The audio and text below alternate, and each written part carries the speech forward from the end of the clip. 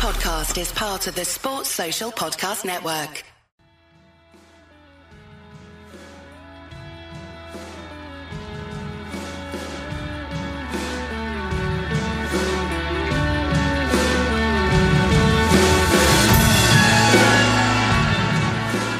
The Ashes are alive after the England captain saves the day just when it looked like the middle order had given it away, not for the first time this summer. England win at Bristol to make it 6-all in the Ashes with 2 games to play. This is the Wisden Ashes Daily Podcast. I'm Yas Rana, and representing Wisden at Bristol is Katia Whitney. Katia, they did it. Not the easy way, but they did it. Anna asks, why do we let ourselves hope? And then 12 minutes later, she sent in another saying, my question still stands despite the win. Katia, an incredible finish. Yeah, I think we let ourselves hope because it's such a brilliant result, isn't it? I mean, when's the last time Australia lost 3 games on the trot? I mean, that's brilliant, right? It was so close. And honestly, everyone was so on edge for the last 3-5 overs of the match. It was really tense, but they've done it again. You know, they don't win easy, do they? Not against Australia, but then no one wins easy against Australia. So it doesn't matter how you win them. Scores on the board, series level. This is the best opportunity England have had to win an Ashes series in a really long time. And you can probably hear all the noise going on around me, which is so much of the crowd have stayed. And it's just so brilliant to see this sold out ODI series. There's a whole queue of people watching Heather Knight just talking to Sky. It's brilliant. Heather Knight was brilliant, and we'll get on to her in a little bit. Kate Cross, audacious. That scoop for 4 was outrageous. I understand that there wasn't a fielder at fine leg, so Australia were kind of saying, we don't think you can play that shot. And Kate Cross almost took that as an insult and proved that she can play that shot. That was a shot that really, it didn't take England over the line, but it meant that they could kind of just knock it around to seal the win. Just an incredible moment for Kate Cross, player who's been through a lot, incredibly likeable, and someone who you just trust in the clutch moments. Yeah, I mean, there wasn't a fielder in position, but there was 3 stumps that were all exposed. Yeah, a little bit worrying, but it was honestly, like you said, it meant all the pressure was taken off them and they could just knock it around. They could have knocked it around from pretty much like the end of the power play, to be honest. And they could so easily have lost it. But I guess that's the approach, right? So they kept going when they only needed to knock it around. And even when Kate Cross was coming in with Lauren Bell looking incredibly nervous in the dugout, she was still going to go for it. And she backed herself to take on that shot. And if there's one thing we've heard from John Lewis since he's taken on this England side, it's that he wants them to back themselves. And she thought she could play the shot. She did play the shot and England have won. You know, you can take the approach that, if she hadn't executed that shot well enough and her middle stump was out of the ground, then it would be a different conversation. But the fact of the matter is that didn't happen. And we're sat here celebrating an England victory. So that's how it works, you know? Sometimes you win and sometimes you lose them. And today England won them. The other really brave shot I thought was Knight taking Gardner for 6. There was a fielder out there. She had to absolutely nail it to get it over the fielder, and she did. Katie, it's been a quiet series for Knight up until now. How impressed by her were you?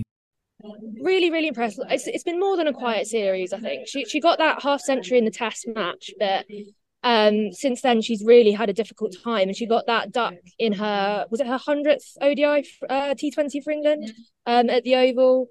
And it's been quite obvious that she's been really struggling. But when England really needed her today, she stepped up like she's done so many times before, and she did it. And I think she should look back on this innings as one of her absolute best, because it was her or nothing at the end.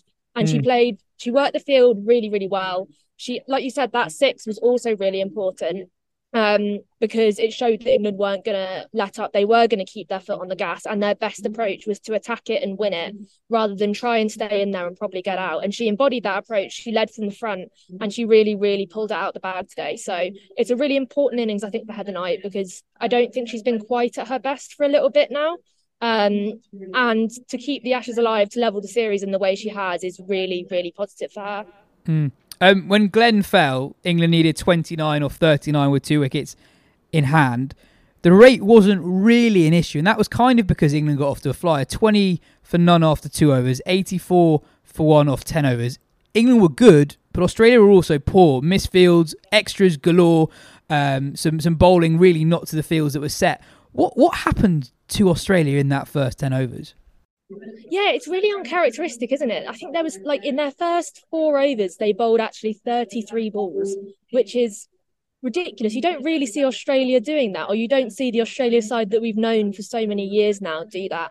And I don't like to use the words like Australia are rattled, but it kind of looked a little bit like it. They don't look themselves. They don't look their usual kind of clinical, solid selves that drag themselves over the line every single time. And they really gave it a good try right till the last minute today, but they really lost it because of their fielding. I lost count of how many catches they dropped and how many extras they conceded. I mean, there were so many misfields as well that are really uncharacteristic, and you can separate the best sides in the world from the rest a lot of the time by their fielding. And today Australia didn't look like the best side in the world, and that is really significant, I think. And you know, whether it will be significant for the rest of the series or not, I don't know, but today it was really, really significant, and it cost them the win. England obviously didn't have the best day in the field themselves, but I don't know if you could pick it up from the ground, but watching off the TV, it was really noticeable the frustration from Alyssa Healy towards her own fielders, and it wasn't actually for the most egregious missed opportunities. It was things like not running around in the infield to prevent a ball getting to the outfield, that kind of thing, not diving, not chasing after every lost cause. It was noticeable that Healy was showing an element of frustration that you don't normally associate with this Australia side. Just another question on England's batting, really. They got off to that amazing start, 84 for 1 after 10 overs. And Capsey and Beaumont didn't really take that as a cue to slow down and knock it into the gaps for ones and twos. And it worked for a little bit, and then both of them fell in their 40s. It's one of those things that had England lost, you'd probably look back at those moments and being like, that's maybe where the game was lost. But it really is indicative of the cricket England are trying to play. We've now seen Lewis ball or John ball, whatever you want to call it, over a longer period of time now. What do you make of the brand of cricket England are trying to play? And do you think that has had much of an influence in them being alive in this series with just 2 games to go? I think the mindset more than anything is the important thing, regardless of what they do on the field. If you look at someone like Alice Capsey, she's really only going to play one way. And we saw that you can't praise her for doing that in the T20I at Lords and then equally not praise her for the way she played today. And she was significant in getting that run rate really low.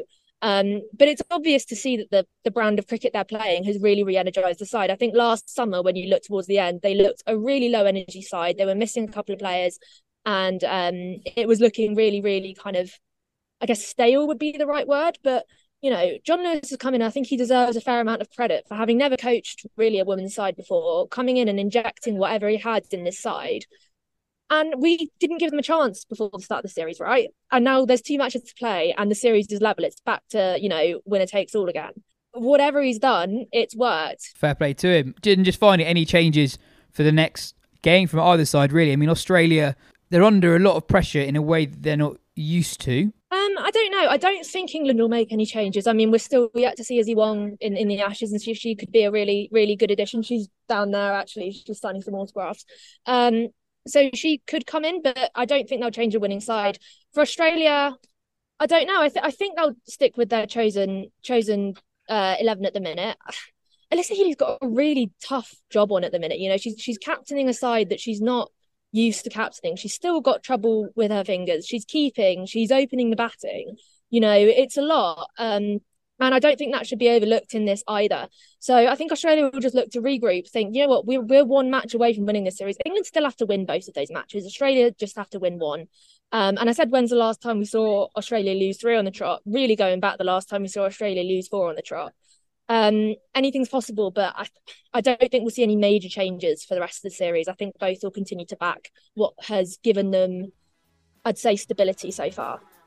Well, Katya, cheers for your time. An amazing game, an amazing England win. It's 6-all, 2 ODIs to play. We'll be back on Sunday evening after the ODI at Southampton, and who knows what's going to happen next.